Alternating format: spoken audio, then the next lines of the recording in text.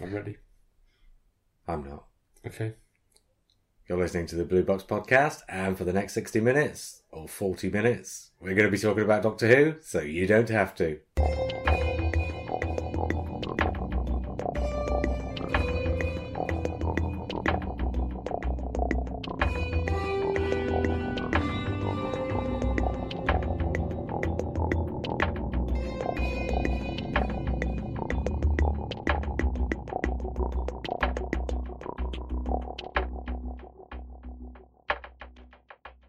Hi, I'm JR. Hi, I'm Matt. Hi, I'm Lee. Hi, I'm Simon. Which is by way of saying... They haven't turned up. They've not turned up. There's only 2 of us here. There was supposed to be 4. So I guess if my thing pings, we may have further arrivals later, but it doesn't look like it. So it's just the 2 of us. Okay. And what we've got is The Girl Who Waited. So tell me that we have about 20 minutes worth of emails. We've got no emails, nothing else but this episode to discuss. Film reviews? Well, I watched Neon Bull. Oh, but I don't want to hear that. I don't want to hear a review which I've about just that. lent you. Yeah. So, well, I can give you a taste of what it's about. Yeah, I don't mind hearing a review, but probably at the end. Okay, you want me to save that? Well, in case we're desperate. You normally do film reviews at the end. I know sometimes I bung them in at the start. Do you? Make people wait for the Doctor Who. The exciting stuff. Okay. Yeah. I try not to be predictable. Right. Okay. So sometimes I'll do it at the start, sometimes at the end. Okay. I'll save it though. Okay.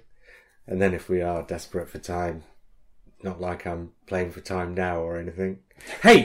The Girl Who Waited. Yes. You never know. We might find 60 minutes worth of stuff to talk about. Should do. It's an interesting episode. Yeah, but it's 40... This is the thing I find. When an episode's immediate and now and you're reviewing it straight afterwards, you can talk for about twice the episode's length about what's going on. Yes. But when it's one that's been on a few years ago and you know what come afterwards and you know and you've sort of already absorbed it all, you don't need to talk about everything because you've absorbed it already. Well, let's try talking about everything. Right. Yeah, okay. Well, let's talk about what we thought of it the first time we saw it. Okay. And how long is it since you've seen it? Roughly broadcast? So, I saw it on transmission. And I must have seen it once more, but very close to transmission. I think I've seen it twice before tonight. And when I first saw it, I was underwhelmed, I think. So I wasn't a fan of that complete sort of abstract science fiction, that sort of high concept science fiction of it. I wasn't convinced at the time about elderly Amy Pond, either in the performance or in the makeup of it. It didn't really grab me in the way that it seemed to grab other people with the kind of the emotion of the situation.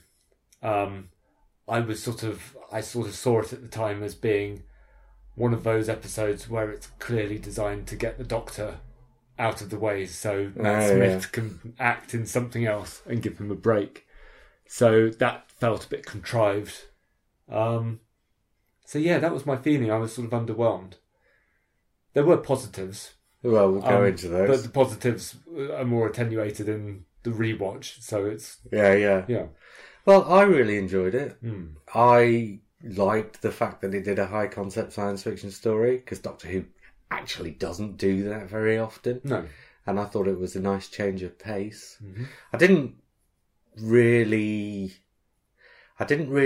take much note of what it was doing in terms of the story arc. Yeah. Because it looks like a completely standalone episode that has nothing to do with the story arc. But like I said at the start of the Let's Kill Hitler episode, where Let's Kill Hitler is the idea that underpins the story arc. Yes. I think this actually does do something huge regarding the story arc, but I'll come back to that. Yes. So I really enjoyed it. Yeah. And I watched it again on my Moffat rewatch in 2013 or whenever that was. I'm going to be saying that every week. Yes, yeah. Because I rewatched the whole that's the thing about rewatching these things. It's not like the old series where you watch Pyramids of Mars periodically. Yeah, no, you watch the a series. You watch it and then you watch the next episode and you have sort of series rewatches rather than individual episodes. And in 2013 or thereabouts, I watched the whole of Series 6 from start to finish. I mean, I've never had that sudden feeling, I want to watch Let's Kill Hitler now. Yeah, necessarily. I've watched Series 6, so you won't. Yeah. Usually. Yeah. And about 3 or 4 years ago, whenever it was, I'm not sure exactly, I watched Series 6, all with about 3 days off I had. And I think I watched a lot of Series 5 as well, but just the Moffat ones. Anyway, so this time, I liked it slightly less than I did before. But only by a fraction of a margin, really. Right. I liked it a lot more. Yeah. And it's a running... The reasons are... They're a running thing in this rewatch. In that I'm more used to Karen Gillan now. So I can digest her performance a lot more easily. Partly because I've seen the entire run with Karen Gillan, but also partly because I've seen her in other things since. I've seen her in Guardians of the Galaxy. I've seen her in Oculus. I've seen her in these films. Is Oculus any good? I keep hearing recommendations of that. No, it wasn't fantastic, but Karen Gillan was good in it and different from Amy Pond. Right. So I think seeing her in these different things has made me realise... She can act. Well, but also she's got charisma. It's not just... okay. You could see she had charisma in Doctor Who, but because it was her first main role, you just thought, her charisma is being herself. Plus, it's a bit of the chemistry between her and Matt and Arthur Darvill. Yes. They're all rubbing off on each other. So to speak. Yeah. Oh.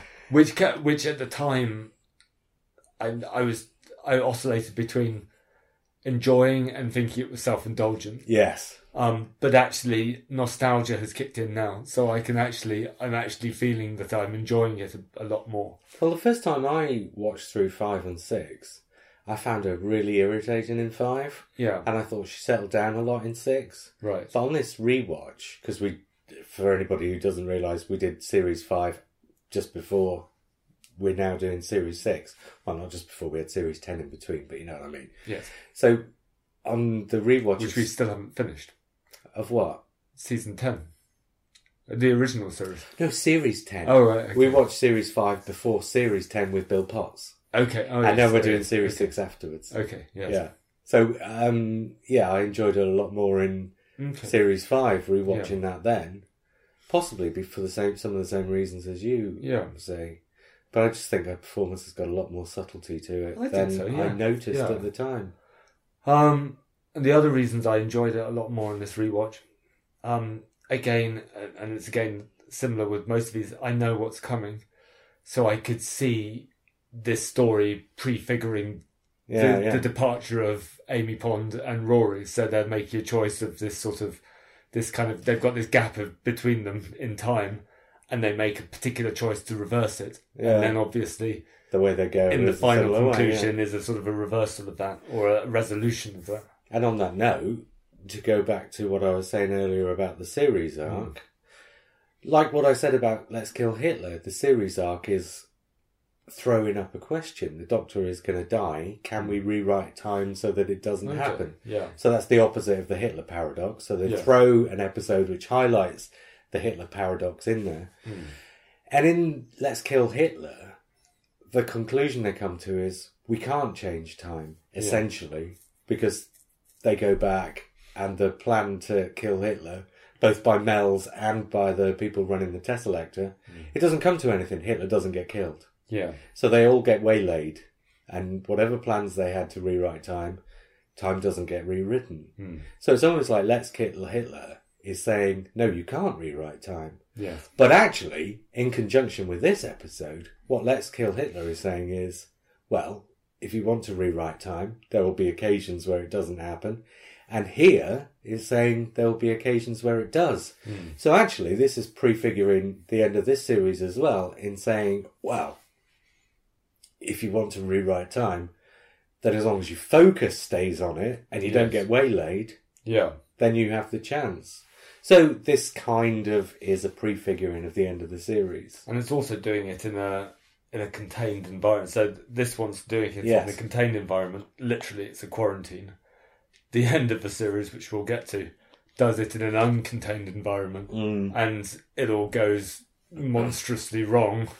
And you get time collapsing in on itself. Yeah, so we'll get to that. So we'll get to that. I could see more in it. I still thought it was high concept. I still thought it was high concept, and I can see why you'd like that. I think sandwiched in between two quite low-key, creepy psychological episodes. So we've got Night Terrors and the God Complex. Have you rewatched Night Terrors? No. Okay, fair enough. But I can remember it.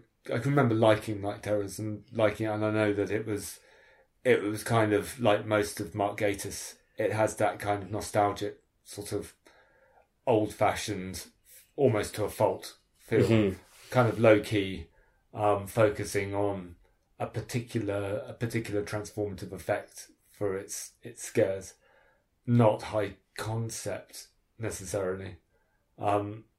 And the God Complex is different, but it's still kind of contained and creepy. Yeah, and we'll get to that. But sandwiched between those, this felt,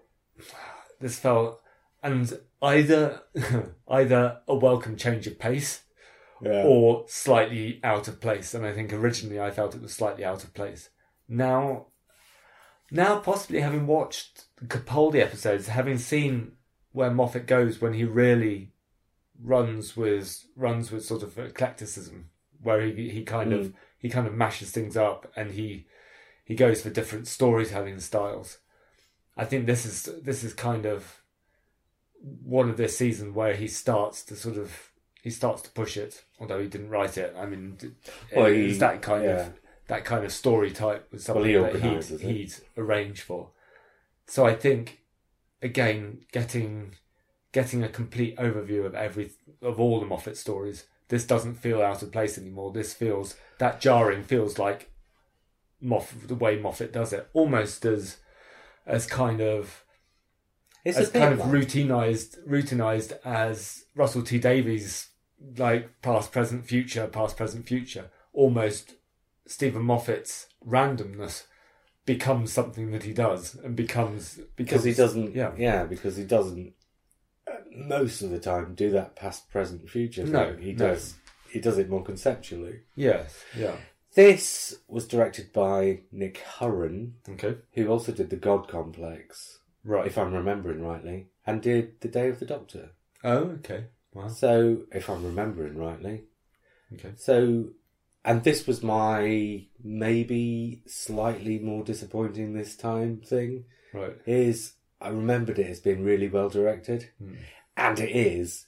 But just like with what was the one where I said there were a couple of things that irritated me slightly more? A Good Man Goes to War. Right. The couple of things in this one that irritated me slightly more were directorial things. Right. Well, that slow-mo at the end. I was thinking of that as being quite a nice. I mean, that scene of Amy Pond, old Amy, doing samuraiing. Oh, I didn't mind that. That's the bit that they show and repeat. I know. As being a sort of a but dynamic. The slow-mo through the entire thing. Right. Yeah. You know, that entire sequence is virtually all in slow-mo. Yes. Yeah. And I'm just not a fan of slow-mo. I'm fine so long as the character doesn't speak during the slow-mo. Yeah. So the whole sort of that doesn't work. But if it's something like, for instance, River Song killing the silence in the moon landing one, she does a sort of a slow-mo shoot in a sort of an arc. Yeah. That worked quite well. It's very similar to this. Yeah. Do you know what I think would make slow-mo work a lot better? Just to go off at a slight tangent. Okay. If instead of cutting from a shot that's in real time to a shot that's in slow-mo, yes, they actually slowed into slow-mo during a shot, and then sped back out of it into real time. That's almost a sort of Guy Ritchie thing to do. Or a Guy Wachowski thing as well, perhaps. maybe. Possibly Wachowski's. Well, I'm thinking bullet time. They'd normally stop and then move around, but then Guy Ritchie does that as well. With Guy But they Ritchie, do that it's sort mid-shot. Yeah, is what I'm saying. Yeah. It's Yes, like, if yeah. you're going to change pace in the middle of a shot. yes. Rather than... Do you know what really irritates me about Doctor Who? Go on. Seeing as we're on this tangent, Yeah. and this is a minor irritation, but it's Okay. every single bloody episode, and it annoys the hell out of me. Right.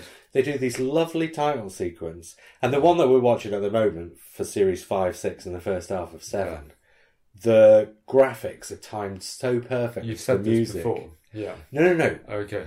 Oh, maybe I have, but I don't. This was your problem with the next title sequence. Oh no. The random sort of. No. Okay. This is a different thing. Okay. And then you get to the end of the title sequence. Yes. And there's a last beat of the music. Yes. And then the sound fades. Right. And then the episode comes up. But they don't cut the graphics in the title sequence on the last beat of the music, which is where it needs to stop. Okay. So if they don't cut they should either cut to black on the last beat of the music, and then fade up the picture of the first scene, or else if the graphic's going to go on beyond the last beat during the fade out of the reverb, the sustain, then there should be a crossfade into the first scene. Okay. But it doesn't. There's a final beat on the music, which is a very, what's the word I'm looking for? The music cuts off. Right. And then there's a sustain. Yes. And then the picture cuts off. Right. Literally a cut straight into the opening shot of the next scene. Right. At a separate place. Okay. And it just, every time that happens, I'm thinking, no, that needs to be on the beat of the music. Right. Or else it needs to be a crossfade. Okay. Because the sound is crossfading. Right. As the sustain goes out, the sound of the episode comes up. Okay. So the sound is crossfading, and the picture cuts. So that's never bothered me, and I'm going to make a point of not looking for it, because if I look for it, then it might start bothering me. Oh no, because it's never bothered me. It's been happening since Rose, and it's bothered me on every episode since. I've been watching sitting in bed, watching one episode of Doctor Who a night. I've been watching the War Games. And I think the War Games has the right idea about leading into the episode, because it's got that they went through a phase. It's got those explosions. But they must have gone through a phase. Yeah, they did. Having really unusual sort of Series 7's the same, and a lot of other stories in Series 6 season 6 that do it. Yeah. And I've no idea why. Whether it's just a particular director, or is it a director? Maybe. No, it's a producer. It's a producer. Yeah. Okay. That's the producer's choice. Right. And yeah, it was the producers were changing at the end of the 60s, and this was when Sherwin and Bryant were around. Okay. Yeah. And I think it must be Sherwin, because Sherwin oversaw the start of season 7. So it doesn't happen in Spearhead.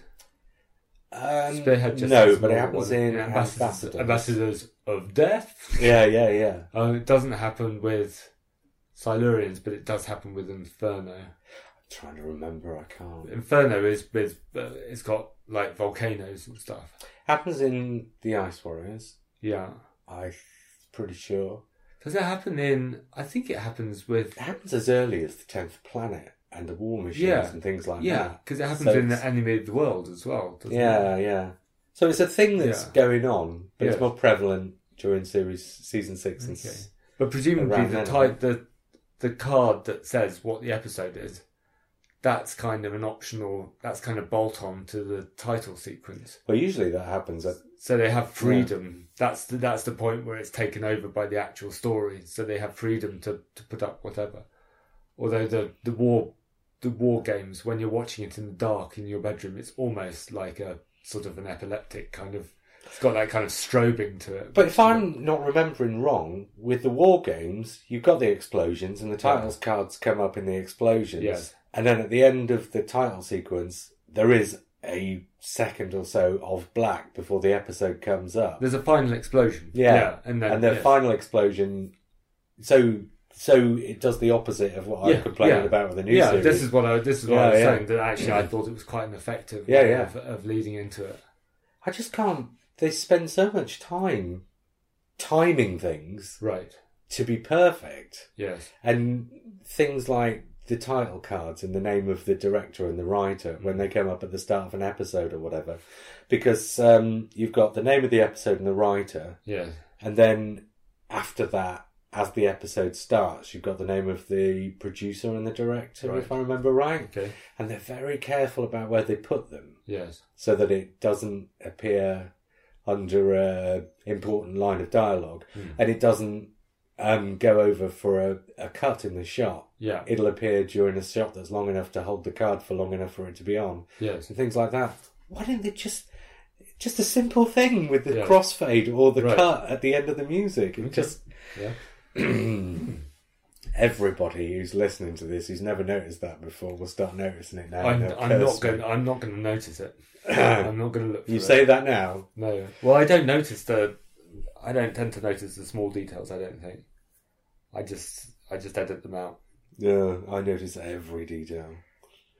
I think, but then most of them disappear until they repeat and repeat and repeat. So this also, compared to next week's with the same director, this feels very much like an outsidey story, like an exterior story, which is quite interesting because it's actually one of the more interior stories. Yeah, it's all indoors pretty much. But there's a garden. Yeah, but it still felt like. Yeah, it feels like they're on. Well, a lot of it feels like they're.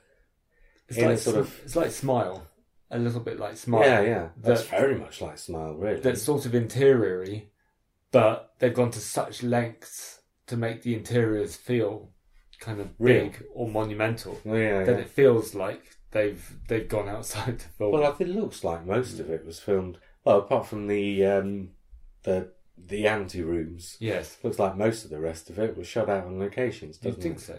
Yeah, that's what it looks. So like. I liked one that. of them, the bit where she walks through, where the first hologram comes up, the sort of welcome area where there's that long bar, is just around the corner from the cafe where they filmed the American Diner stuff. Okay, it's down on just off the bit where Torchwood Hub is. Right. Yeah. I haven't been to Cardiff. No, it's all in that very close area. I should go because I've made a point of I'm not a location hunter. I'll put it this way: it's the same room where Saxon gets shot in Last of the Time Lords. Okay. On the staircase. Oh right. Yeah. The staircase is just at the end of that bar. Yes. Yeah. I should visit some of these locations, but they all seem to be in one area of Cardiff, whereas in the early years they were in like nice villages around Berkshire and Well, they Wiltshire and did that Oxfordshire. as well. In fact, Moffat's Doctor Who does that a lot more than Davis a little bit, does. yeah. So there's lots more Forest of Dean, Cheltenham, sort of villages on the borders. And they're going to Wales, and they've been up on the moors, I think. Yeah. And various other places. Yeah, if you need to go further afield, it's going to be more expensive. So I think you get as much done as you can, as close as you can, in order that you can afford it. You either do it in Wales, or you go to Dubai, or South Africa now. So in actual fact, you either do it very locally, or very far away where it's cheaper to film. And you get more consistent weather.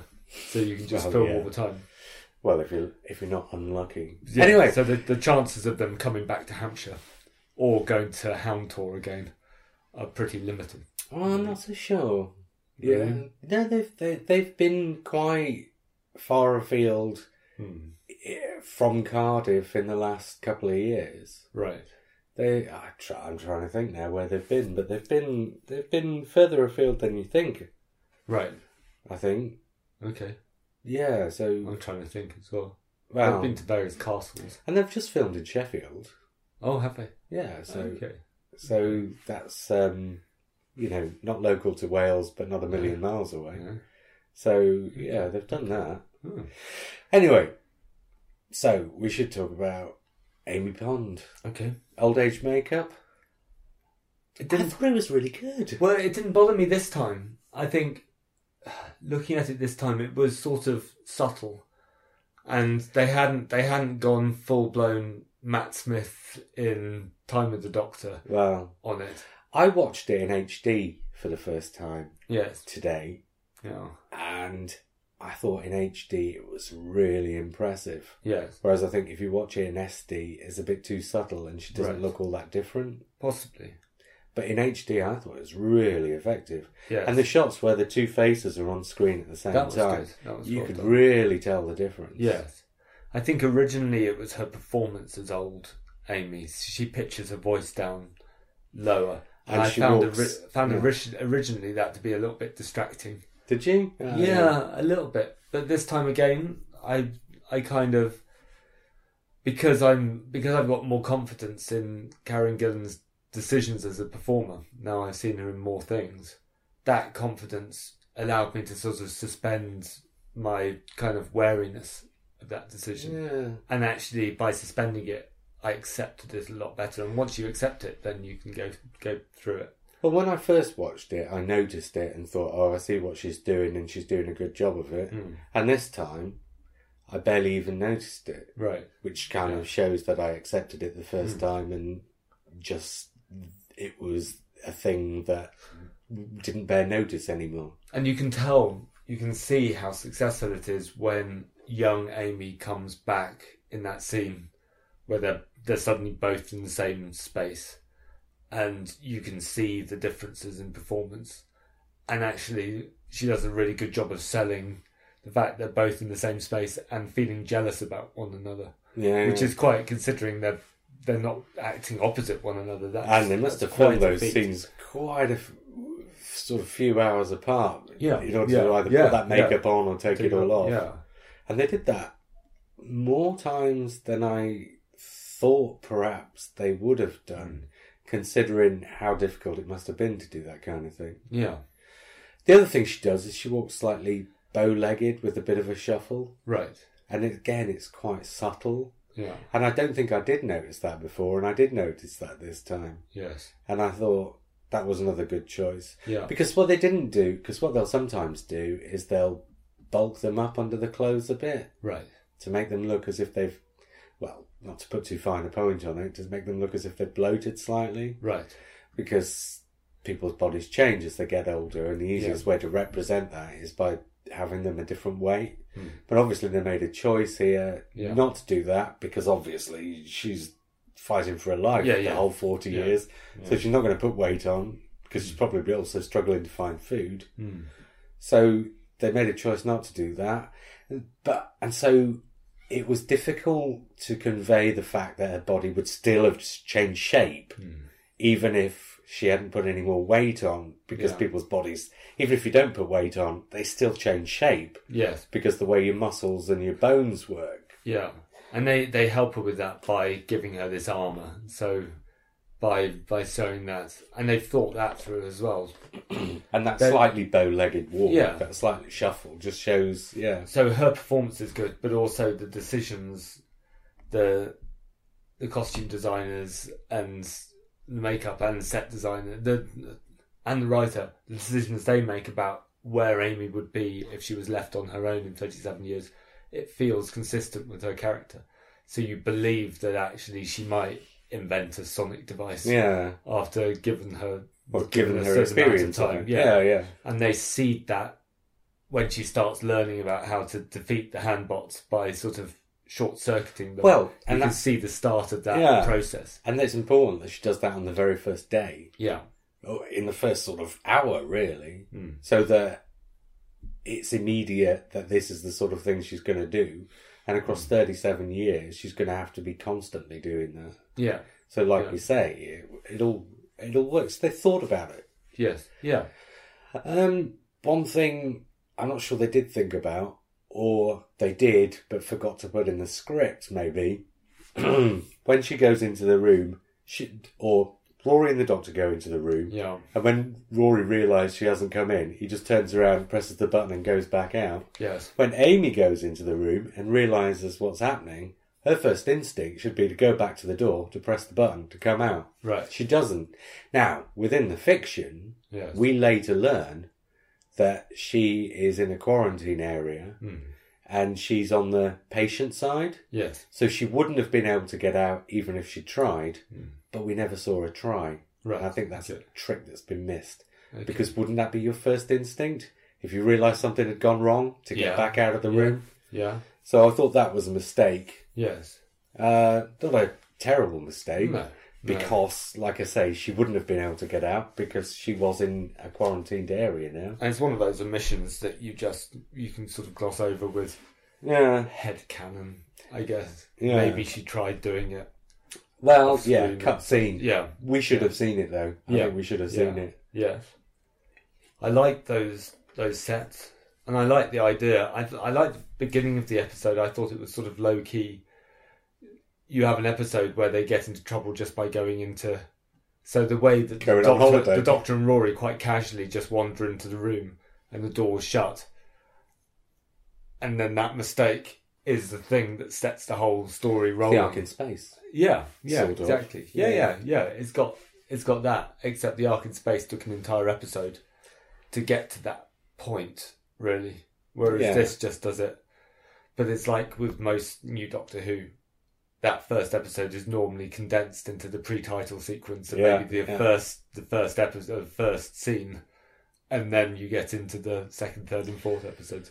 So again, Rory presses the green button, and again, this is not like a mistake necessarily, but I think it's something that maybe the script should have addressed. He presses the green button, she presses the red one, and red is obviously a warning, right? Yes. I think they should have made them different colours. I think they should have made them green and blue or something. Right. Yeah. Because I think automatically, if you're faced with a green button and a red button, you're going to pick the green one, right? Yeah, possibly. Green is entry and red is not. Yes. Red is either warning or no entry. But they were also labelled. So I can't remember what the green was labelled. The red one was something red waterfall. Yeah. And green... I can't remember. Which I mean, I'd agree that I would probably press the green because it's green, but because they're labelled, maybe they have different. Maybe it's a little bit less clear. And remember, they're on a planet that's supposed to be really beautiful. Well, yeah. So she sees a button labelled red waterfall. That explains why it's red. Well, and this is why I think there should have been just one line of dialogue in the script. Yeah, where she walks up to the door, sees the two buttons, calls out, "Which one did you press, Rory?" Yes. And the Doctor and Rory are talking. Yeah. And so we realise as the audience that they can't hear. And then she makes the decision. Right. I think the mistake is that she wouldn't have made the decision without asking first. Right. Okay. Or maybe a line saying, "Which one would Rory have pressed?" Yes. "I've got red hair, red waterfall," whatever. Do you know what I mean? Either that or the fact that she didn't ask and just decided to go for it. Yeah. Maybe that shows her impulsiveness. That supports her kind of headstrong character. It does, but I think there should have been a line there. Yeah. Do you know what I mean? Yeah. I think without there being a line there, it just feels really weird for him to press one button and her to press the other, and we're just supposed to accept it without there being a line to cover it. Yeah. So I'm not saying it should have happened any differently, but just a line of dialogue over the pressing of the button would have made that stick out less. Yes. But, again, that's just like a really minor thing. Rory. Yes. He's great. He's very good. Yeah. Yeah. But he's good in... He is. I don't think he gives a bad performance. He doesn't. Even when he's in a duff story, which is rare. But he's not very often asked to hold an episode. No. Normally he plays third fiddle to both the Doctor and Amy. Yeah. And in this is kind of a two-hander, because a lot of his scenes are played entirely on his own. Yeah. And a lot of her scenes obviously are played entirely on her own. And obviously when we get to the episode, it's her performance and it's her story. Yeah. But because he plays a lot of his scenes on his own, he's having to hold the story together as much as she is. Yeah. And I think this is probably the first time he's ever had that on his shoulders. Yeah. And it's just nice to see it confirming how good we all knew he was. Yes. And in a way, it is his story.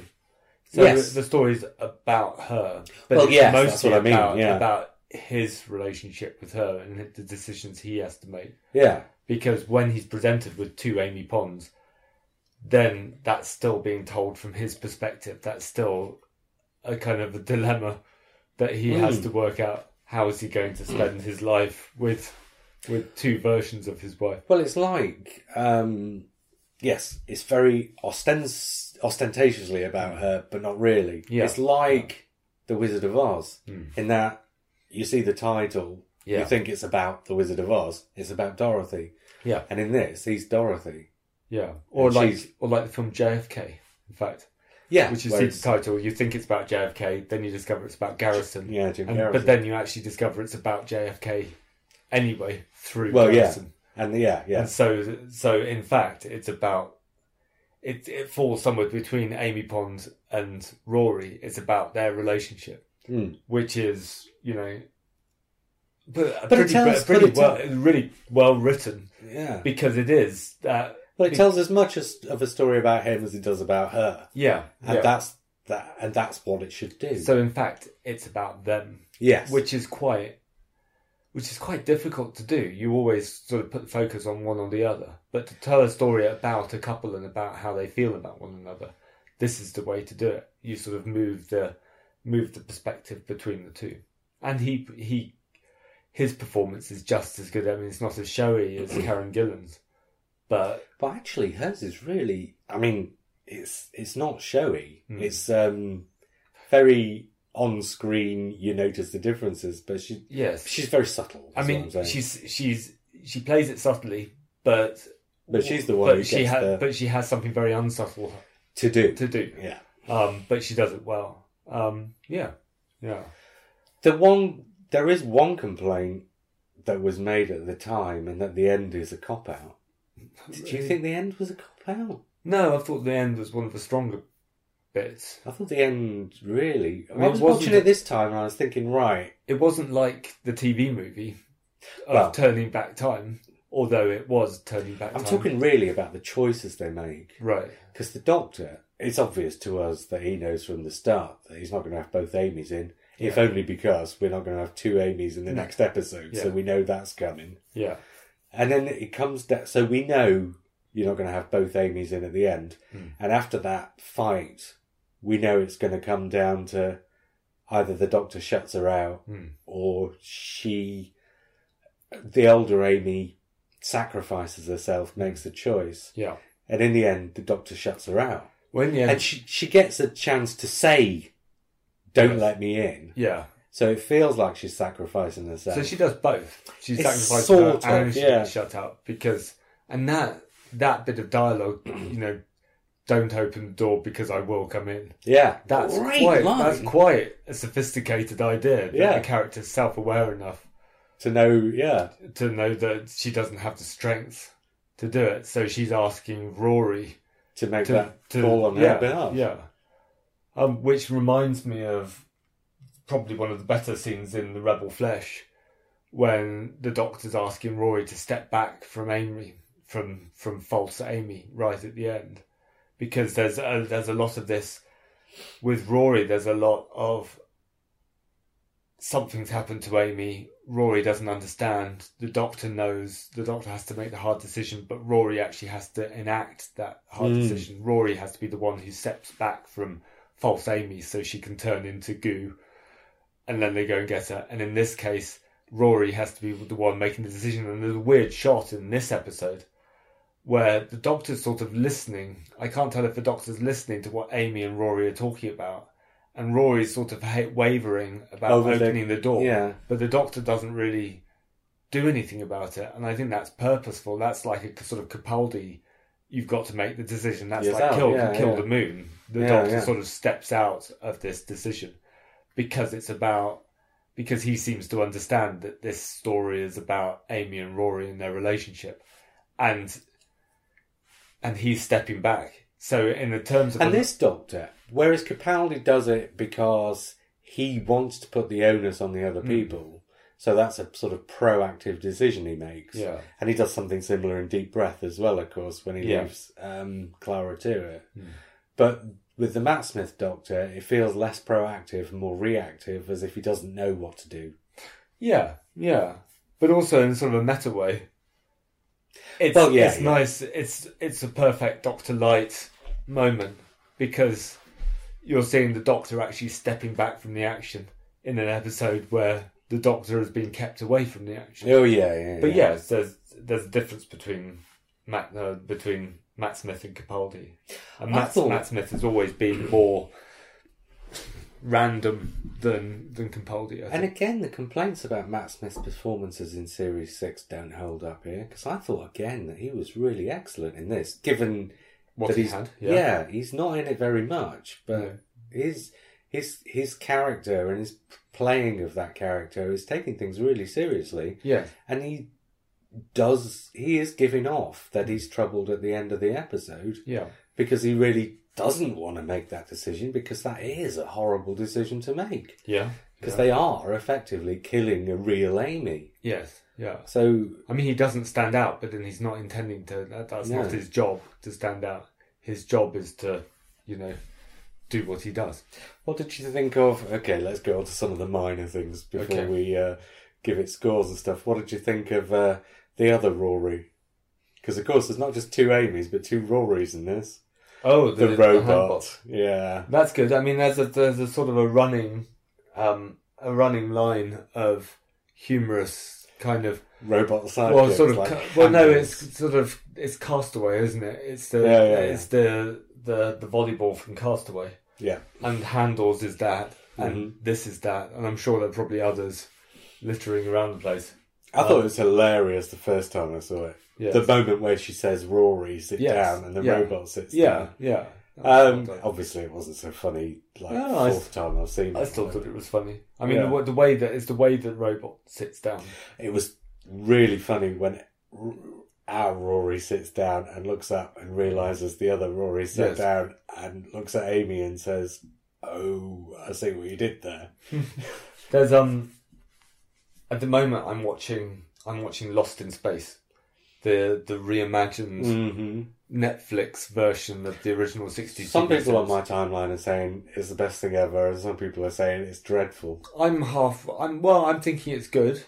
I think it's a little bit too serious. But actually, the more I'm watching, the more I'm getting into it. And there's obviously a robot in Lost in Space. There's famously a robot. And in this one, it's really well done. It's performed by they've been watching the kind of, and this is where it relates to The Girl Who Waited. Those sort of Honda robots, the actual Asimov robots. Well, they're starting to kind of take those and extend them into the future. Yeah. And the Lost in Space robot does that, but with a lot more joints and a lot more mobility. But it's still got that kind of slightly creepy, or very creepy kind of blank face. Yeah. And the handbots in The Girl Who Waited, I think they do is sort of similar things. The way the Rory handbot sits down but doesn't quite sit, it just finds a place to perch. Yeah. And the way that they're using their hands, but the way their faces operate as well. That's very much sort of. That's not robots of death. Scary. That's not stylized scary. That's kind of robots that are very, very close to what we already have. Because there are things on Facebook now, there's an American company that have made 5 different types of robot. One of which moves just like a dog, and opens doors. Really? Yeah. And it's genuinely, so I'm watching these robots and I'm thinking, actually that's uncanny valley sort of levels of that sort of movement, because they're learning to keep upright and people are sort of kicking them over and they're sort of wobbling and staggering and then they're like carrying on. Yeah. And that sort of that kind of movement, you can start to see where the future is, and the future isn't entirely comfortable. But the idea of the handbots, I think, is part of that. I think it's part of. There's a line in recent Doctor Who where it has those kind of, and the smile robots in Smile are another one of these, but they're distinct from, say, the robots in The Beast Below. So there's sort of 2 types, but this is that type, I think. The Doctor Who's very good at actually doing what serves the story rather than Yeah. being consistent to itself in a way that wouldn't be realistic because you're not going to consistent locations. No. It's always been good at that. Yeah. But I like the handbox. The handboxes are good. I was just so sad when they didn't do a toy of them. Did they not do a... They stopped doing toys at the start of the specials year. Okay. And then you'd get occasional ones. Right. And then they kind of came back during Series 5. So in the specials year, you had the Next Doctor. Yeah. Where you could have had something to represent the Cyber King, and you could have had the Cyber Shades. Yes. And you could have had Jackson Lake, and you could have had Miss Hartigan. Yeah. You didn't get any toys for the Right. Next Doctor. Planet of the Dead, you could have had the Tritivores. Is that what they were called? The insect things? Yeah, I think so. And you could have... There were other things you could have had in there. Bus. Yeah. And then Orders of Mars, you could have had water people. Yes. Or the robot. Yes. Yeah. But none of that. And then eventually, End of Time, they did a set with a Time Lord and Rassilon and Regeneration Doctors. Yes. So Distress Tenant and a Matt Smith and a Tenant. Right. But that was a easy set to put out with 4 different characters in it. Yeah. So then Series 5, they said, right, we'll relaunch the toy range after basically having taken a year and a half off. Yeah. And did a mass of toys from things like The Beast Below. Right. That nobody really cared about. Yeah. Did they make them a different scale as well? No, this was before the scales changed. Okay, right. So by Series 6, they'd wasted all this money creating toys for characters that were never going to... Well, they also ploughed a lot of money into the New Paradigm Daleks, because even I've got wind-up New Paradigm Daleks. I think the Daleks did okay for them. Right. I think the Daleks did better than things like Professor Bracewell. Right, okay. Or, what's it called? Demon Headmaster. Yes, They did him. Yeah. Right, yeah. I mean, he's in Beast Below for like 6 minutes. Why would they do one of him? Terence Hardiman, yeah. Because, I mean, doing human characters and getting the faces right is a lot more difficult than doing robots and things. So, why waste all that money on doing a sculpt for Terence Hardiman? I mean, it's nice to have him. Yeah. Don't get me wrong. Yes. But there are a lot of potentials in this series and the next. I mean, I'm thinking the Gunslinger from the Western one. Or even the Peg Dolls. I mean, they did do a Peg Minotaur. Doll. Yeah, no Minotaur. They did do a Peg Doll. Right, they were going to do 2. They were going to do a male and a female. Right. And in the end, they only did the male one. Okay. It was a real shame because I wanted the female one because that was the Amy Peg Doll. Yeah. We never got it. Right. Okay. But they actually went so far as to do a sculpt of that and then just never put the figure out. So they spent all the money on it. Wow. Crazy stuff. Yeah. But no handbots. No, that company and just presumably went through no Amy Samurai. No. Which would be really... They went through a mad few years, that company, and I think they basically pissed away all the goodwill. Right. Really. Yeah. They took a year and a half off at the end of Russell T Davies. If you want to keep kids... Because, I mean, collectors, grown-ups who like to buy the toys, one of each or whatever, that's a nice part of your market. But that's not your main part of your market. So it wasn't for us. But for the kids who are buying Doctor Who toys, if you take off 18 months at the end of Russell T Davies, you've lost your momentum. Yeah.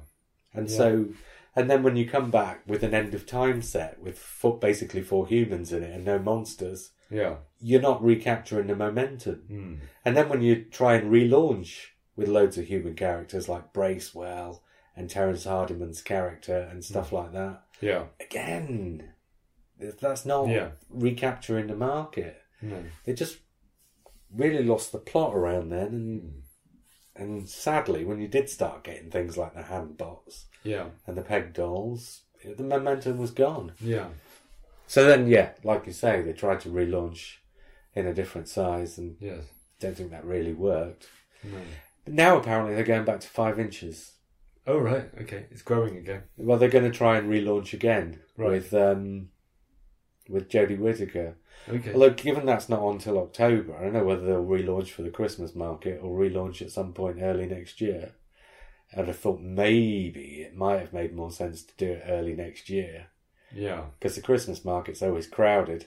And if you're relaunching something in the Christmas market, you're going to get bumped out by the things that already have the momentum. But this is now the world where there's the Star Wars movie every year around Christmas time. Yeah. So there's going to be a massive Star Wars. There might not be this year.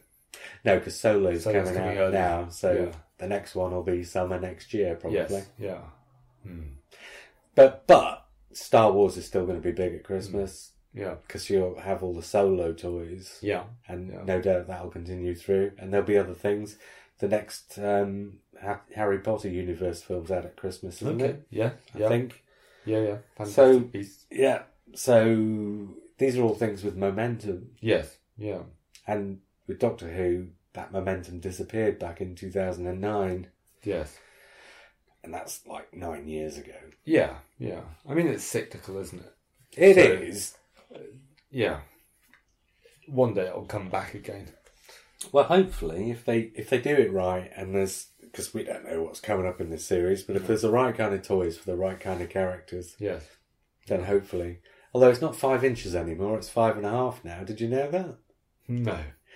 The 5-inch figures, yeah, at some point, because of the method they used to manufacture them, they had to go to 5.5. Okay. So if you stand your Peter Capaldi toy next to your, I don't know, Matt Smith toy, yes, he stands half an inch taller than he should do. Okay. Which looks really odd if you stand them right next to each other. Yes. And I've never stood them next to each other, so I couldn't swear to this, but I suspect also your Tom Baker as the Curator toy probably stands half an inch taller than your Tom Baker as the Fourth Doctor toy. Right, okay.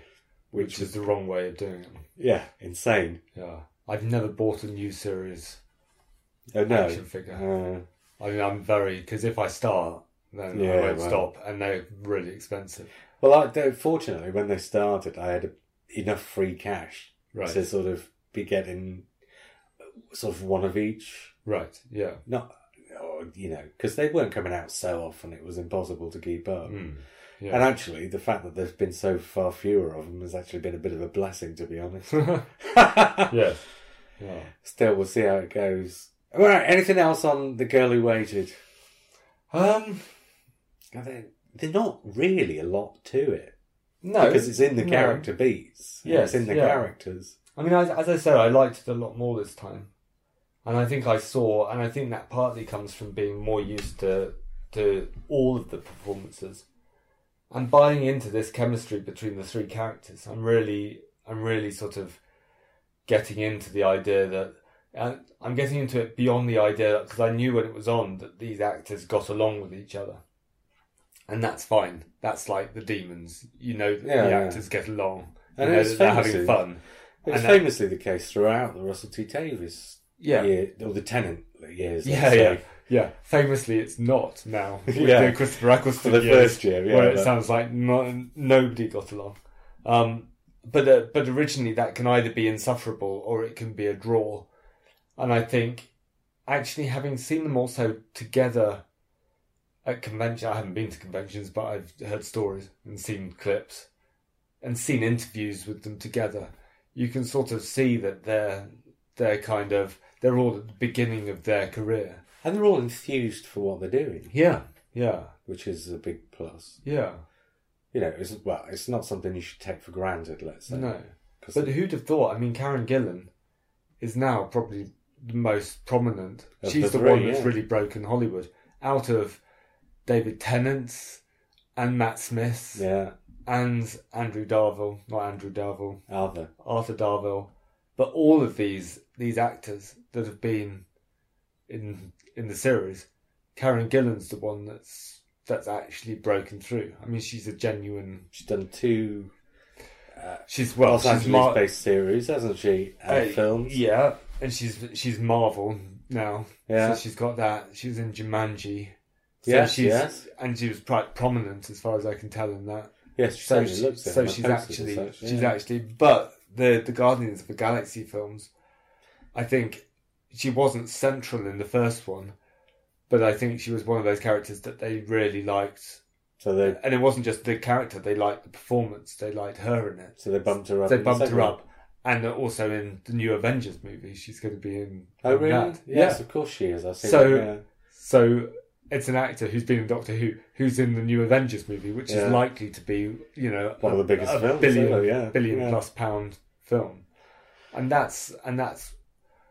I wouldn't have expected that.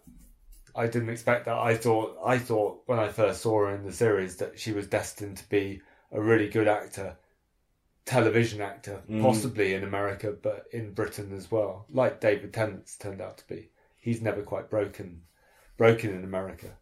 I think he's tried, but he did the American version of Broadchurch, didn't he?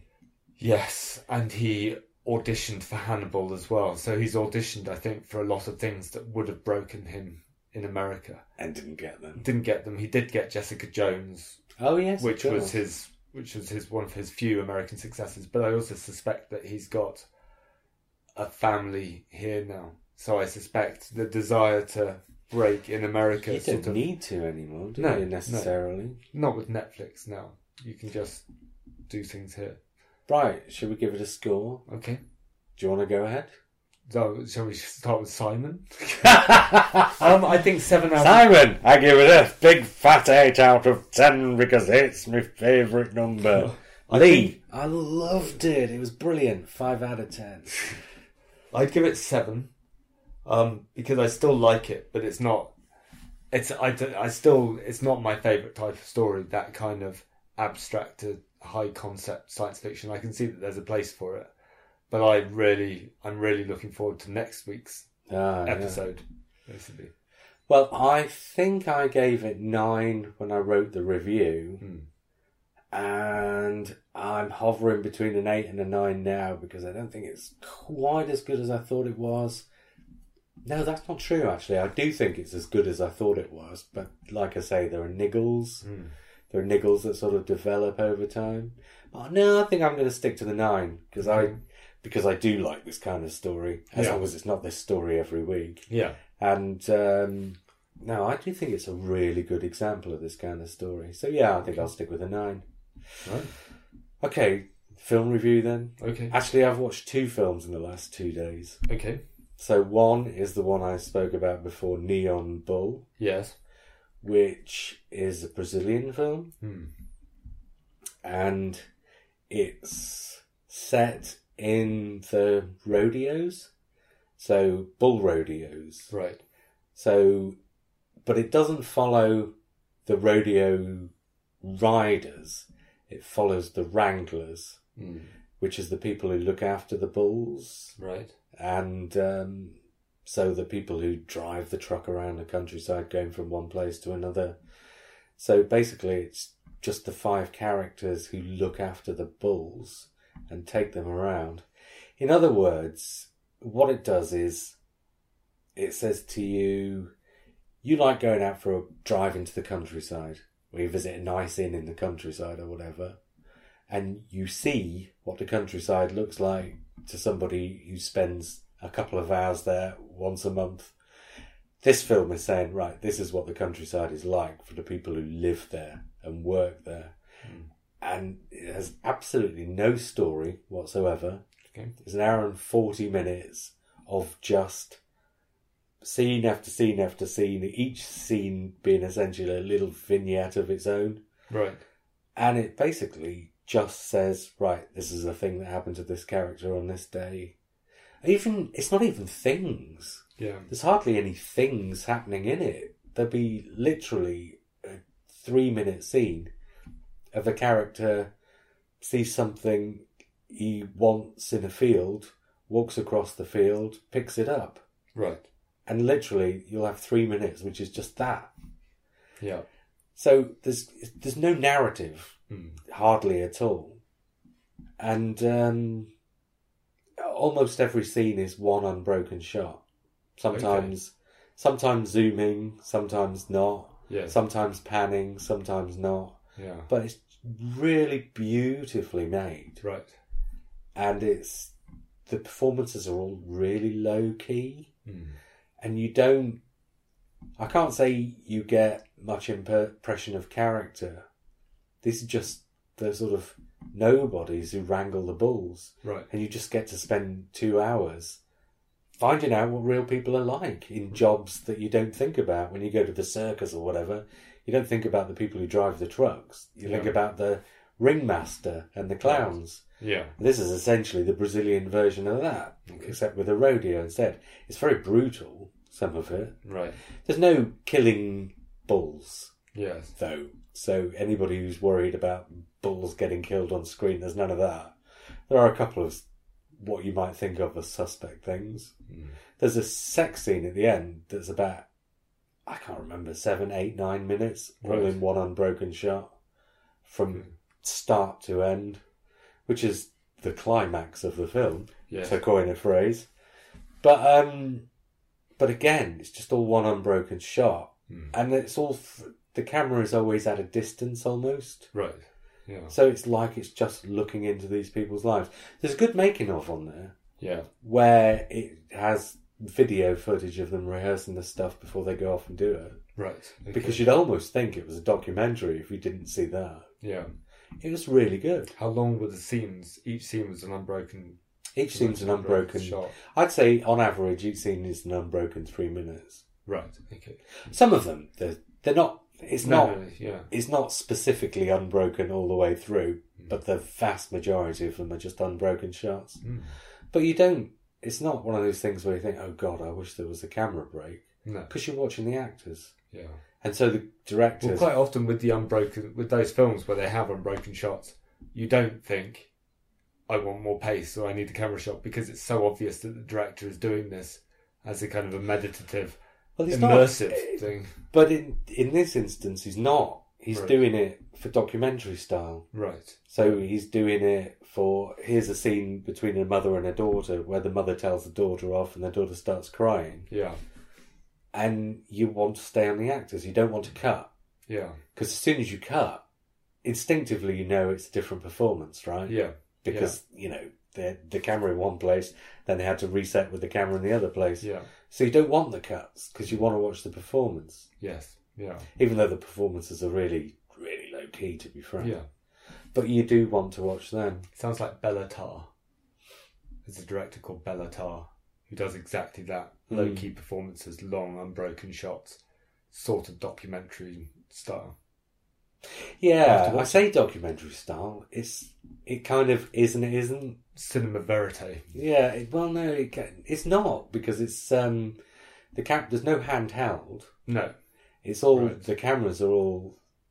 What they're doing is like very cinematic. Right. Okay. The pans and the zooms and that are all, very premeditated. Where if there are pans and zooms, then that's not documentary style. So exactly. Yeah. So it's not documentary style. Yeah. But it's sort of... It's documentary style in the way it captures the performances. It's a realism rather than... Yeah. Yeah. It's neither one nor the other. Yeah. It's documentary style in the way it captures the performances, but very non-documentary cinematic in the way it shoots the performances. Mm-hmm. So it finds this sort of halfway house that really works. Really works. Yeah. But I also watched Space Truckers, which I've never seen. Do you know what Space Truckers is? I'm sure I've heard of it. I've possibly seen it. Is it an old science fiction movie? 96. Right. I think. Okay. We had a fair budget. For 96, I think it was $25 million. Right. Which would probably be like the better part of 100 now, I guess. 20 odd years later. Oh, yeah. You can't see it on screen. Right. To be perfectly frank. Right. I mean, it's got special effects that look like they probably cost a lot of money, but they look like they probably cost a lot of money, but wasted money because they don't look expensive, if you know what I mean. Right, yeah. And it's such an oddly judged film. It's advertised as a comedy, but it's not funny. Right. Okay. I mean, some of it's sort of... Well, there's one scene with Charles Dance, a sex scene, as it were, that is deliberately played for laughs. Right. But that's the only part of the movie that's played for laughs. Oh, he's half cyborg. It's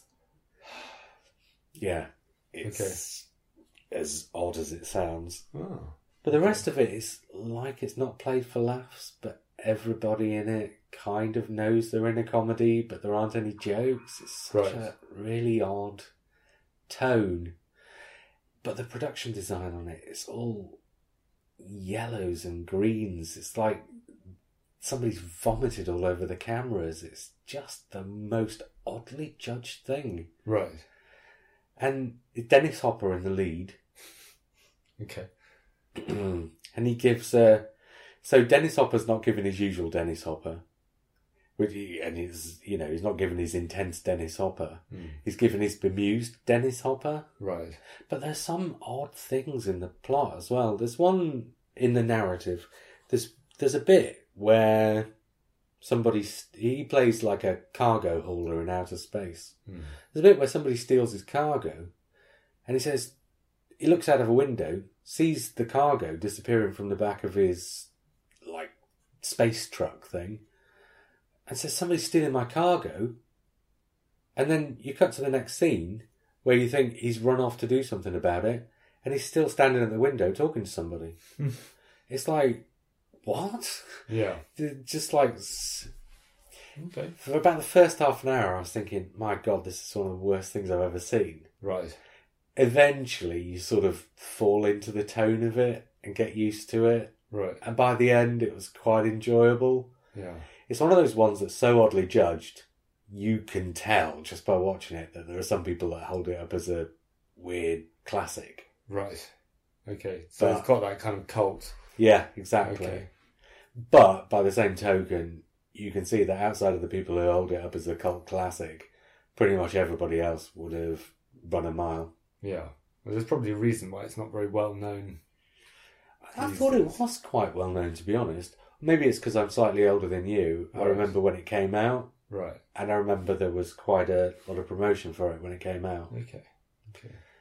But it's just one of those things I've never caught. So I thought it's out on Blu-ray in a few weeks, and I thought there was a review copy. I'll ask for that. Okay. And see whether... Because I knew it had a reputation as a cult classic, and I thought, maybe it's one of those things that's really good. Yes. No. It's not. Okay. But it wasn't...